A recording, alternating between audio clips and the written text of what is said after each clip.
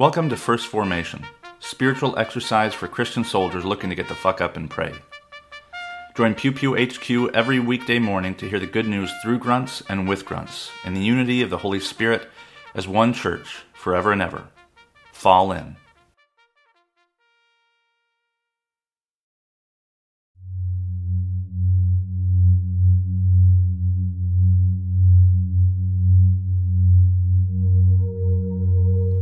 Psalm 147, verses 12 through 20. Praise the Lord, O Jerusalem. Praise your God, O Zion. For he strengthens the bars of your gates. He blesses your children within you. He grants peace within your borders, and he fills you with the finest of wheat. He sends out his command to the earth. His word runs swiftly. He gives snow like wool. He scatters frost like ashes. He hurls down hail like crumbs. Who can stand before his cold? He sends out his word and melts them. He makes his wind blow and the waters flow. He declares his word to Jacob, his statutes and ordinances to Israel. He has not dealt thus with any other nation. They do not know his ordinances. Praise the Lord. 2 Chronicles chapter 1, verses 7 through 13. That night God appeared to Solomon and asked to him and said to him, "Ask what I should give you." Solomon said to God, "You have shown great and steadfast love to my father David, and have made me succeed him as king. O Lord God, let your promise to my father David now be fulfilled, for you have made me king over a people as numerous as the dust of the earth. Give me now wisdom and knowledge to go out and come in before this people, for who can rule this great people of yours?" God answered Solomon, "Because this was in your heart, and you have not asked for possessions, wealth, honor, or the life of those who hate you, and you have not even asked for long life, but have asked for wisdom and knowledge for yourself, that you may rule my people over whom I have made you king. Wisdom and knowledge are granted to you. I will also give you riches, possessions, and honor, such as none of the kings who were before you, and none after you shall have the like." So Solomon came from the high place at Gibeon, from the tent of meeting to Jerusalem, and he reigned over Israel. The Gospel of Mark, chapter 13, verses 32 to 37. But about that day or hour no one knows, neither the angels of heaven nor the Son, but only the Father. Be aware, keep alert, for you do not know when the time will come. It is like a man going on a journey, when he leaves home and puts his slaves in charge, each with his work, and commands the doorkeeper to be on watch. Therefore keep awake, for you do not know when the master of the house will come, in the evening, or at midnight, or at cockcrow, or at dawn, or else he may find you asleep when he comes suddenly. And what I say to you I shall say to all, keep awake.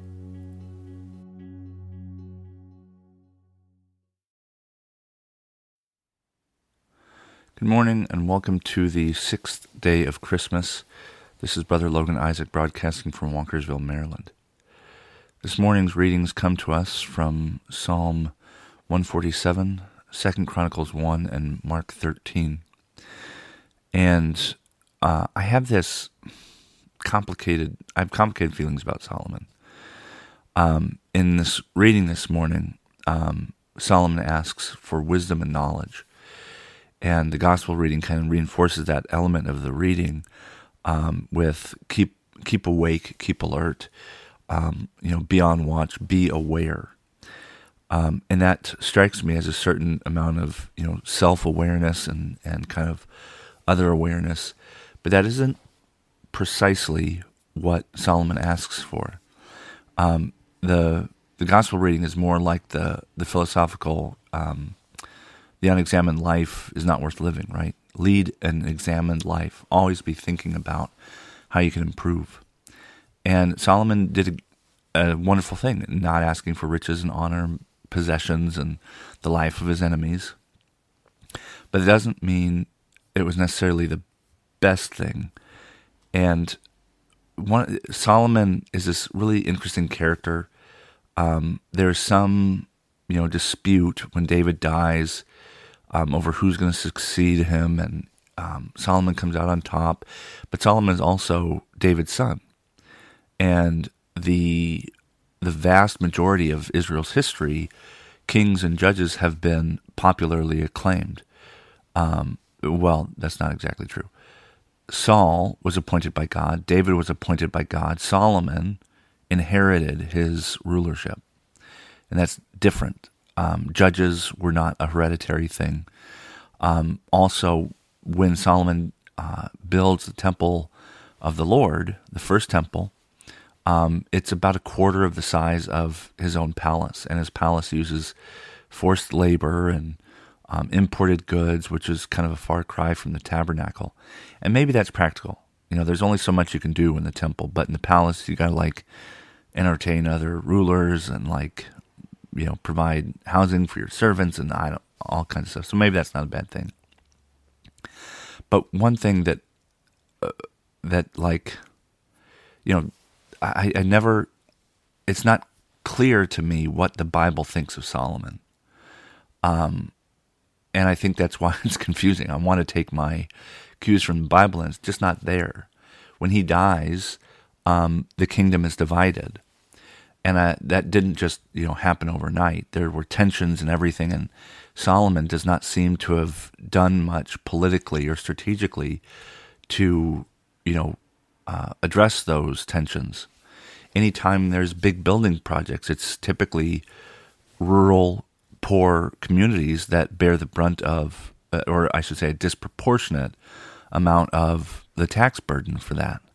Like the cities, there's more people, so you don't have to tax them as much. But out in the country, you have to tax each person more because there's less people to tax.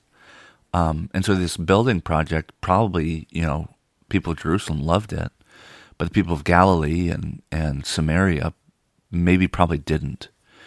And so when Solomon dies, he hasn't done the work to build the bridges within the kingdom or to maintain the bridges within the kingdom. And upon his death, the kingdom divides. And the wisdom and knowledge that he has gotten clearly is not sufficient to have prevented that split.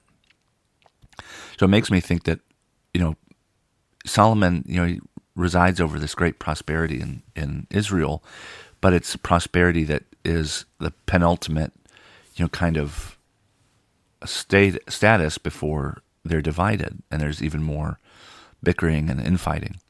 And so I wonder if Solomon is kind of like this Joel Osteen character of he sits there with a smile on his face, and he wants everyone to be happy, gives them their bread and circuses, but he doesn't quite realize the implications of not, dealing forthrightly and addressing some of these problems head on, whether that's the infighting or the poverty or whatever. And so Solomon has wisdom and knowledge, but it must be a certain kind of knowledge that either fails him or it's the right kind of wisdom and knowledge, and he has failed, and he does not act on the wisdom and knowledge that he has. Because I don't think someone like Joel Osteen, because he's the dead horse I'm beating. I don't think he's stupid. I think he's smart. You don't build, an evangelical empire like that and not understand how things work and not be strategic. But strategic about what?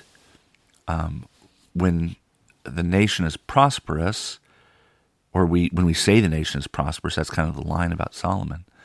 We take for granted what that means when we say the nation or the people, right? Because if everybody had prospered, the kingdom wouldn't have split. They would have been happy, and maybe Solomon's son would have taken over and kept the kingdom united. But something was brewing in the background that Solomon failed to understand or to address. And so there's a number of things that he could have asked for that would have been great. Wisdom and knowledge are one. Courage could have been another. There's something lacking in Solomon. That much is clear. And so even when our intentions are good, and God recognizes our intentions and our acts, our deeds, that isn't always a guarantee that will be enough. I think we have to remain vigilant. We have to keep examining our own life. We have to stay aware and keep alert. to the things that are not always easiest to see, because Solomon clearly didn't. I don't think it was his will or in his interest that the kingdom be divided, but it was something that there's no way something like that happens, and there are no precursors. There's no warning that it's going to happen. And so when we ask for those things, even that are good, they're not perfect because we're not perfect. We always have to exercise those gifts that we're given, and we also have to look for these weak points in our own understanding. Wisdom in and of itself is not sufficient if we don't have vigilance.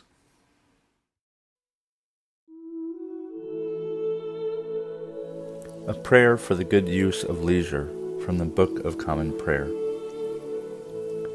O God, in the course of this busy life, give us times of refreshment and peace, and grant that we may so use our leisure to rebuild our bodies and renew our minds, that our spirits may be opened to the goodness of your creation.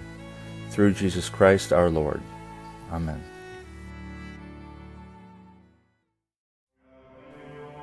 Thank you for falling in to First Formation, where Pew Pew HQ shares morning prayers for the humble, hardy folk caught in the crosshairs of God and country.